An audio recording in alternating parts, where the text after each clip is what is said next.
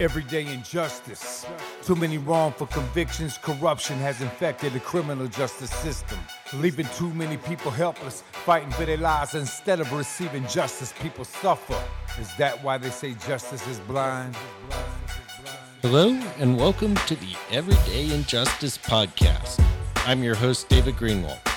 For the past 10 years, we have operated Vanguard Court Watches in California, including San Francisco, Sacramento, and Yolo counties. Our goal? Expose everyday court injustices, and now, more broadly, shine a spotlight on injustices in the entire criminal justice system, in the form of wrongful convictions, police and prosecutorial misconduct, and mass incarceration. This podcast hopes to take it a step further and highlight criminal justice reform on a national level. Everyday injustice. Today on Everyday Injustice, we have the case of Ronnie Long, who was arrested in 1976 on trespass charges, charged and later convicted of rape, sentenced to 80 years in prison, and has been in prison for more than 40 years despite evidence of an unfair trial and that he was wrongly convicted. We have previously covered this case on Everyday Injustice with Ashley Long, Ronnie's wife. Today we talk with Jamie Lau, Executive Director of Duke's Wrongful Conviction Clinic, who is Ronnie's attorney. Welcome to the show, Jamie. Thank you for having me, David. So let's start with maybe telling us about the case for those who are not aware of the facts of this case.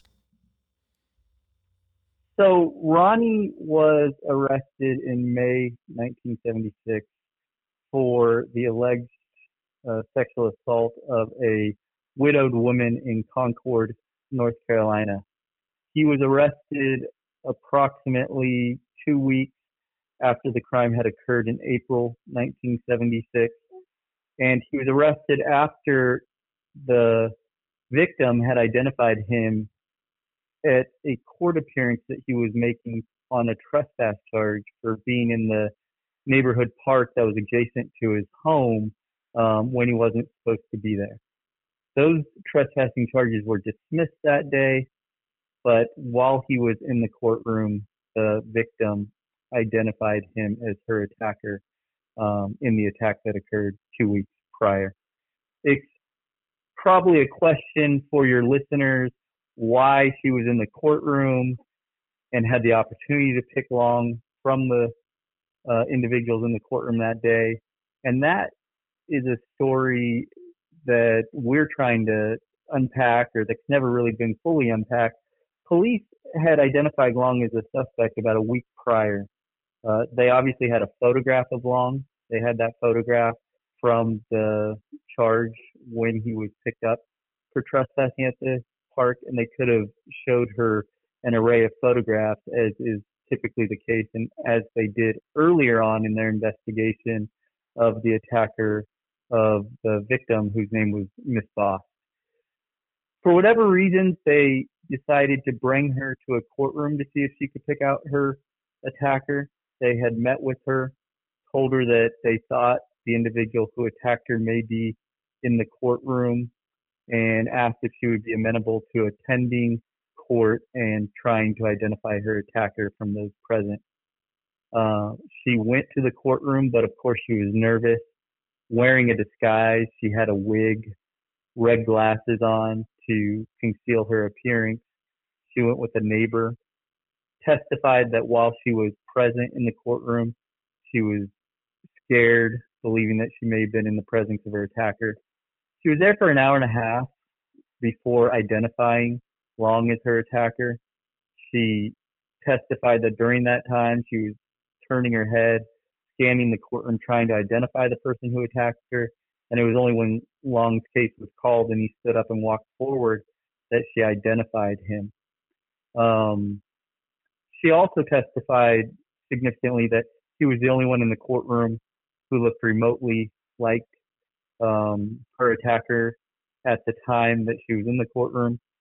which is a real concern of ours because it appears that she was making a relative judgment of someone who looked close to the person she recalled, not necessarily identifying Long because he was, in fact, her attacker and because it ended her obviously very traumatizing experience being there in the first place.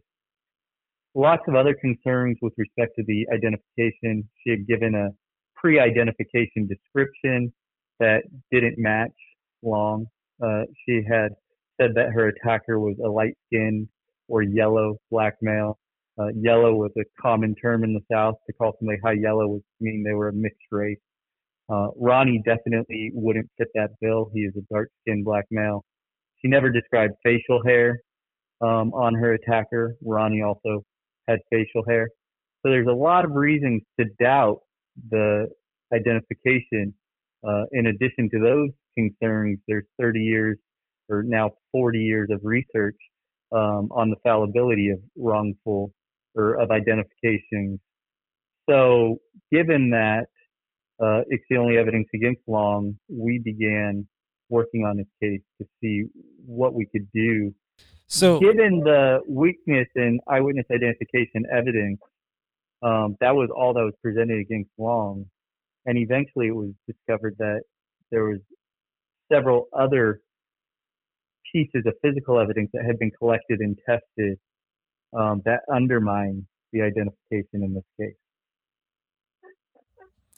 And one of the challenges I think you guys have is that the victim in this case is now deceased, correct? That's correct. So that will make for some challenges. I want to move ahead, and then we'll go back to some of this core evidence here.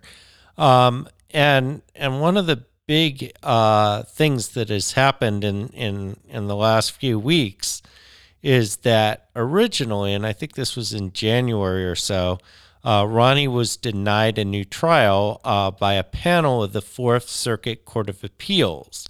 But now the full panel, or the full court, I guess, has agreed to take it up. So what's kind of happening here? Yeah, that was a decision that we learned about last Monday. The case had been brought to the Fourth Circuit Court of Appeals following a magistrate and district court ruling granting the state of North Carolina's motion for summary judgment on the basis of the evidence that was concealed from Long was immaterial to the outcome of the case, basically stating that had this evidence been disclosed at the time, it wouldn't have made a difference to the outcome of Long's trial. We appealed that decision by the district court to a panel of the Fourth Circuit. The three-judge panel split 2-1, and the majority of the panel ruled in favor of the state, upheld the decision of the district court, and deemed that it was immaterial. So the summary judgment grant was upheld by that panel. There was a dissent. Judge Thacker of the Fourth Circuit tended a dissent, and we then appealed or filed a petition for a rehearing in banc, meaning a petition for the full Fourth Circuit to consider Mr. Long's case.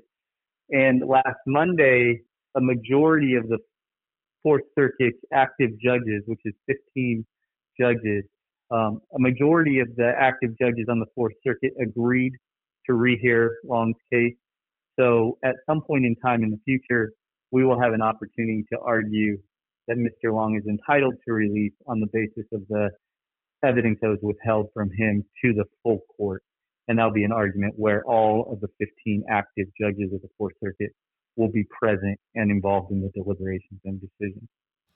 So what is that key evidence? Yeah, so at the time that law enforcement was investigating the assault of Miss Boss, they collected numerous items of physical evidence from the scene. They collected suspect hair, hair that was around the spot where she was attacked, and they believed might be linked to the perpetrator. They collected fingerprints, as is typical during the processing of a crime scene. They collected her clothing. They collected biological samples of semen that was uncovered at the hospital. So they collected all this physical evidence from the scene. And then when Long was picked up 2 weeks later, after she identified him, they collected items of evidence from Long, including hairs that they plucked from Long himself that could be compared to the suspect hair collected from the scene. They collected items of clothing of Long. So they collected evidence from Long as well as the crime scene, and they sent that evidence off to our State Bureau of Investigation's lab with the specific ask of the lab to determine whether any of the evidence from the crime scene could be linked to Long. Several pieces of evidence were tested, reports were written, they were then returned to the law enforcement agency, and long story short, out of all the pieces of evidence they collected, none of it matched Long. There's not a single fingerprint that matched Long. The suspect's hair that they believed was probative of who the perpetrator was didn't match the hair standards that they collected from Long. They collected matches from Long's vehicle that were supposed to be compared to matches that were found at the scene. Those did not match. So nothing that was collected matched in any way to Long, and that was all concealed from him at the time he was tried.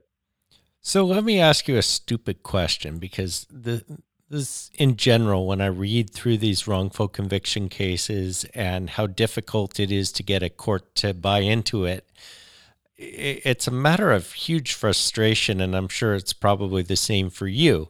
How is it that a court can look at that amount of evidence, the physical evidence that doesn't match him, and say that that would not impact a jury at trial? Extremely frustrating, David, is a good way to describe it.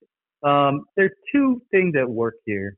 One is this real reluctance from the criminal justice system generally to look backwards at cases and find any error. Some of the most significant wrongful conviction cases that more or less everybody nationally would agree was a wrongful conviction, and looking back after the individuals were exonerated through DNA or whatever means, everybody realizes, oh yeah, that was an injustice and material to the outcome. Where there are Court of Appeals decisions, I mean, Brandon Garrett, who's a professor at Duke Law School, one of my colleagues, has wrote the book Convicting the Innocent, and in there he discusses how, all these Court of Appeals find no errors even when materials withheld, etc. And it was only after DNA evidence was disclosed that how important the materials that were not disclosed became to the case. So there's this real reluctance to look backwards and find errors in cases. And given that, courts often find whatever reason they can to, ignore the importance of the evidence that was withheld. And one of the refrains we've heard a lot in the Ronnie Long case was, the absence of evidence is not evidence of absence. Meaning, maybe the law enforcement investigators just didn't collect the right pieces of evidence, or none of this is conclusive that Long wasn't there because maybe he was just stealth enough to not leave behind any evidence of his presence being there. So this absence of evidence is not evidence of absence. So that's become sort of the refrain in the Long case, is the justification for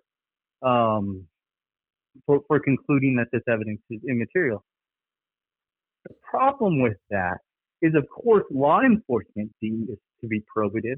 There's no other physical evidence in the case. All we have is this identification, and this evidence demonstrating that law enforcement's investigation couldn't make any connection between Long and the crime scene would have been significant to a jury's assessment of the quality of the investigation, the quality of the identification of Long, and a jury very well could have heard that evidence and concluded that, of course, they haven't proven beyond a reasonable doubt that Long is guilty. More importantly, in the Long case, is not only was all this evidence collected, tested, failed to reveal Long was present at the scene, additionally, law enforcement officers actively took the stand and lied about the evidence to conceal the results. And if the officers believe that the absence of evidence wasn't evidence of absence, they wouldn't have been up there lying to conceal the evidence from Long. That, to me, points to two things. One, they knew it was a really weak case against Long to begin with. They had doubts whether or not Long was in fact the actual perpetrator. And to overcome those doubts and the weakness of the case, they knew that they had to conceal this material to keep it from the jury, to secure the conviction. So I have to say, and understand this, I do a lot of this stuff, and I look at cases, and I get a lot of cases that people push forward and people say, oh, so-and-so's wrongly convicted. And we always view that with a little bit of skepticism because I think you have to. This seems like a no-brainer to me. You have a bad identification, or at least a suspect identification. You don't have any physical evidence. You have law enforcement lying on the stand. Is there anything at this point to hang your hat on for a conviction in this case? No, there's nothing to hang their hat on for a conviction in this case. And this is one of the most frustrating things with respect to this work that I have, the sort of spurious arguments by the actors on behalf of the state to try and uphold a conviction that when you look at, objectively, it's very clear that there's nothing supporting the guilt of Ronnie Long. We face arguments in briefs about his mother was likely lying when she took the stand and talked about the alibi because she didn't necessarily know exactly when he had bought his most recent shoes. So his alibi shouldn't be deemed to have any credibility because the mom wasn't sure when it was that he had bought his most recent pair of shoes. I mean, this is the type of argument that we have to face. But when law enforcement takes the stand and testifies affirmatively about not doing any additional testing, when we know that they in fact had, the state argues that he was likely mistaken or misremembered at the time of the testimony. So the state elevates any sort of inconsistency that they can find on behalf of the defense as this concerted effort to conceal the guilt of the defendant and get him off on a crime he surely committed. However, anything that's done on behalf of law enforcement is this mistake, misremembered. So it's just this unfair way in which the state and even courts, because they buy into these arguments, are willing to look at the actions of law enforcement vis-a-vis everything else that occurs in the case.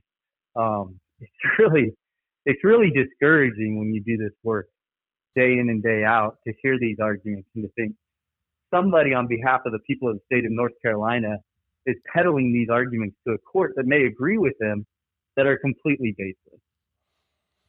And unfortunately, I hate to say it, but we see this here in California as well, and we see it happening today, not just in 1976. I want to get into this because I think it's really important to understand what went wrong in this case. How was this guy wrongly convicted? Well, I was going to say, among all the things that we've discussed, the one thing we haven't discussed is perhaps the most egregious thing that occurred in the case, despite lies by the investigating officers, the concealment of evidence.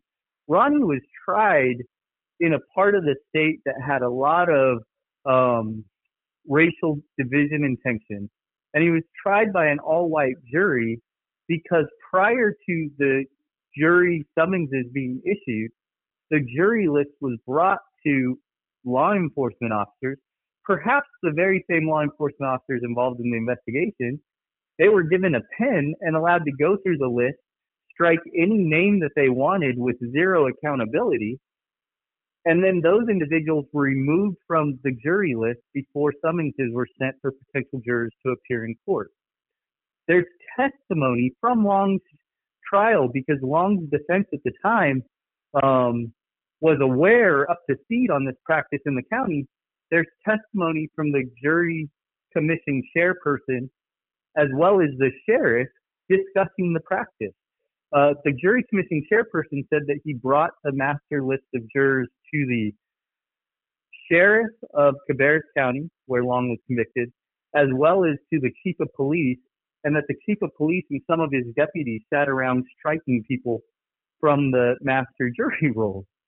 The court ordered that the jury chairperson go and find the list so it could be viewed to determine just who was struck and whether or not the individuals were struck for some invalid reason such as race. Yet conveniently, he had said that he had lost the list, so it's never been determined who those people were who were removed from the jury list. And what ultimately ended up happening is at the time Ronnie was tried, I believe of the jurors that arrived in the courthouse after summonses went out, 4 of them were African American, all were struck, and Long was left being tried by an all-white jury.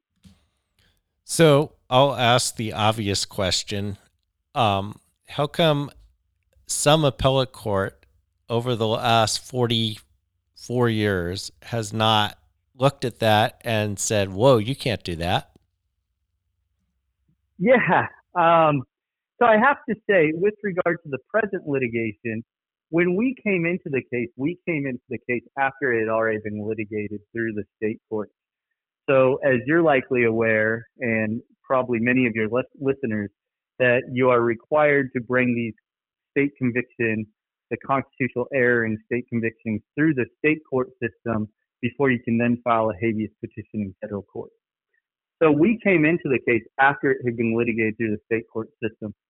And the litigation, as we found it, had only been focused on the non-disclosure of evidence and whether or not that non-disclosure made a difference to the outcome of Long's trial, or whether it undermined the outcome of Long's trial. So that hasn't been an explicit part of the federal case because, we're limited to what's already been heard by the state courts. So that's one reason that hasn't been a significant issue in the present litigation. That said, Long himself tried to raise that issue. He filed a motion back in the late 1980s in state court, raising the issue with regards to his jury. There was some testimony at the time where the sheriff testified that the reasons he struck people would have all been permissible reasons under the statute, and absent some evidence otherwise, Long was denied relief when he tried to raise this back in 1988. He brought it in a federal habeas petition where he represented himself. That actually created some procedural barriers to our bringing the petition that we brought on his behalf in federal court. And he was pro se in those proceedings, and the federal district court dismissed his pro se habeas petition on the basis of the composition of his jury. Of course, today we look at something of that nature in a lens, I believe, that's different than it was being viewed back in 1988 and 89. And it strikes anybody hearing today that was the practice and what occurred at Long's trial as extremely unfair. Basis alone to overturn his conviction, and highly suspicious given the where our country was, especially this part of North Carolina was with regards to its racial division back in 1976. And just to highlight for your sort of national audience about where North Carolina was in 1976, of course, the Jim Crow South had been disassembled by Supreme Court case law, and the South was in this transition period. And there was a great deal of racial tension. In the early 70s, the Ku Klux Klan sort of had a revival, and a large part of that was centered in North Carolina. In 1979, the Greensboro Massacre occurred in Greensboro, North Carolina, where members of the Klan essentially killed members or African American members of the United Communist Party. And despite that, the evidence being on video, they were acquitted during the course of a trial where there was an all-white jury. So the period of time when this occurred is significant to me, should be significant to anybody looking back. Yet when it was heard in 1988, the jury-based claims, I don't think that significance carried as much importance in the South at that time when that was being raised. I can see that. So let me ask you this question. Does ineffective assistance of counsel come into play in this case? It doesn't at the present time. The litigation that we have been focusing on, as I said, all is centered around the non-disclosure of the evidence. And that's how we took the case when it came to the Duke Law Clinic. Just for your listeners, I'm an attorney that works out of Duke University's wrongful conviction clinic with students operating as certified law student attorneys, helping me to litigate cases. We have 3 faculty members that all play a role in the litigation of these post-conviction cases. We all supervise different cases, and Long is one that I happen to be the supervisor of. We were approached by Ashley, who's appeared on your show. 2015, I believe, was the year that we were approached, and Ashley came to us because she had been told that the legal options for Ronnie had ran out, that it would be very difficult to get it heard in court again. And we began the process of reviewing the materials that were provided to us in the case. And like you, there was the reaction of, oh my gosh, how did this happen? How could this individual be incarcerated for what at that time was 39 going on 40 years, and what is now, as of May this year, will have been 44 years of incarceration? We began looking at the case, and we couldn't believe that he was still incarcerated. We thought the error was substantial and that it needed to be heard, and we set out to try and bring his claims back in federal court. The first step was we had to take what the state court did and present it to the Fourth Circuit Court of Appeals. Because it was his second, I had mentioned earlier that there had been procedural hurdles created by his own pro se habeas petition that he filed back in 1989. So because he had filed that, our petition was deemed a successive petition, and we're not allowed to bring that without permission from the appellate court. So the first thing we had to do was ask the Fourth Circuit for permission to file a successive habeas petition. And we put together the petition itself because it has to be submitted to the Fourth Circuit for their review, as well as the motion for the court to grant us the permission. And we were fortunate enough that they allowed the successive habeas petition, and our litigation is sort of taken off from there. But it's all centered on what was heard by the state court before the case came to us. So let me ask this, because, I think people's reaction to this case is one of disbelief that the process is so stacked against somebody when it looks like, at least on the surface, and, granted, we're not talking to the state here, that this is pretty egregious. Do you have a sense at this point as to what your chances are of success even? It's really difficult. Hopeful. If you read the dissenting opinion by Judge Thacker, we believe that she gets it absolutely right in her description of this case. If the full court agrees, then that'll give us an opportunity to go into the district court and finally litigate these issues, hopefully to secure relief for Mr. Long. Of course, as you pointed out, it's incredibly difficult to prevail, even in a case that appears this egregious. I know you say that you're not talking to the state, but I will say much of the concealment of evidence, the nature of how things went down with the jury, many of these facts are not disputed. It's just the impact of these facts on the outcome of Long's trial that is that they dispute in a way. So I mean, it's very egregious what occurred to Long. The state has nothing to counter the facts about what occurred, and they just argue, that the victim's eyewitness identification overcomes everything that we can say about the nature of the investigation, the nature of the jury, and everything else related to the case. I'm optimistic in front of the full Fourth Circuit. I believe this is a very egregious case, and the full court taking a look at the facts, I would like to believe that they're going to agree with us on that point.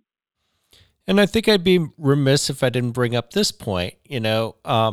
Ronnie was 18 when this all went down? Yeah, I believe he was 19. I could be mistaken, but I believe it was 19. Yeah, in that ballpark anyway. And yeah. We're talking about something that happened in 1976. So I was 3 years old at that time. I'm now in my late 40s. I wasn't born at that time. Yes. I'm just trying to put this into perspective. And I think, you guys, and rightly so, are focused on innocence. But, it just seems like the sentence is disproportionate at this point. Absolutely. I mean, there was no death in this case. Of course, sexual assault is a horrific crime, and victims of sexual assault, I know, go through so much trauma. However, oftentimes individuals who commit sexual assault serve substantially lesser sentences than what will be 44 years this May. Sometimes they only serve a few months. Yet here we are with Ronnie in a weak case where Ronnie is innocent of these charges. But even if you don't believe he's innocent, it's an extremely weak case to begin with if you look at it objectively. And here we are 44 years later trying to get him out of prison. It speaks to our carceral state and the fact that we're willing to incarcerate people for this period of time, even in a case that's as questionable as this. It's disproportionate. It's infuriating to me. I don't know. We haven't talked about, most recently after the Fourth Circuit agreed to hear the case, we immediately asked the governor to commute the active portion of Long's sentence. Part of our request included that at this point in time, there's really no penological purpose for keeping Long incarcerated. He's 64, turning 65. He has some medical conditions that are better situated to be dealt with outside of the penal system. And our view is that the governor of North Carolina, recognizing the disproportionate nature of the time he's already served, even if he is not inclined to grant a pardon of innocence, which would be the governor's mechanism of demonstrating or putting the government seal of approval on our innocence claims, he doesn't have to go that far. He has the ability to commute the active portion of Long's sentence, which would give Long the opportunity to live with his wife, Ashley. We could proceed to try and prove his innocence. And if we ultimately fail, well, that's a product of the decision of the courts. The conviction still exists. Long's just free from this from this disproportionate, unnecessary incarceration that he's being subject to currently by the state of North Carolina. Well, we're just about out of time. Was there anything else that you wanted to raise? I don't think there's anything else specifically. I'm grateful for all the attention that Ronnie's case has received throughout the country.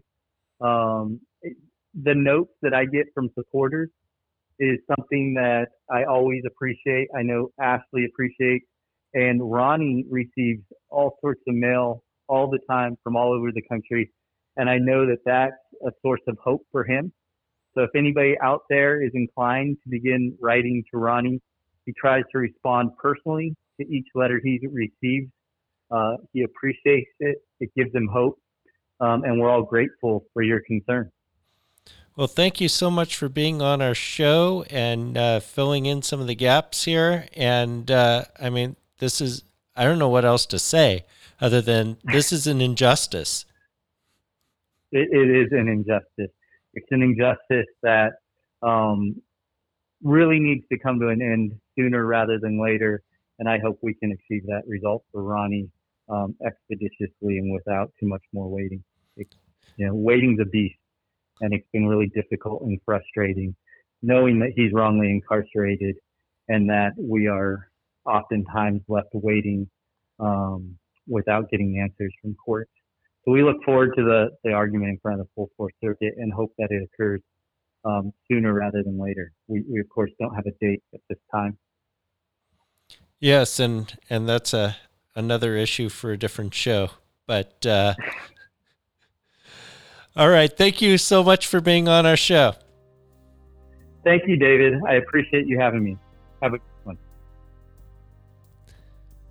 This has been Everyday Injustice. We were talking with Jamie Lau from the Duke Wrongful Convictions Clinic in North Carolina. It's really interesting. I talk to a lot of people. I'm involved in a lot of wrongful conviction cases.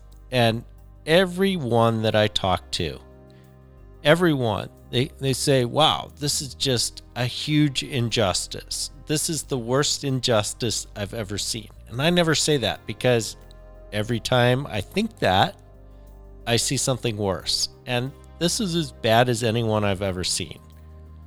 This guy's been in prison for coming on 44 years. He really shouldn't have been in prison for 44 years for this crime to begin with. But the weakness of the case, the problems with the case, the problem of eyewitness identification, the problem of them rigging the jury, the problem of them lying on the stand, the problem of them withholding evidence. This is overwhelming. There is no reason that this guy should be in prison. This has been Everyday Injustice. I'm your host, David Greenwald.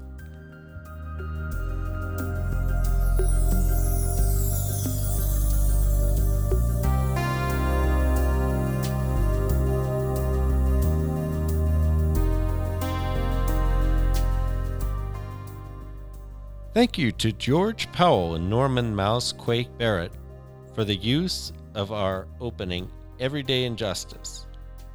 You can see more of George's music at www.justiceforgeorgepowell.com. That's Justice for George Powell, all one word, .com.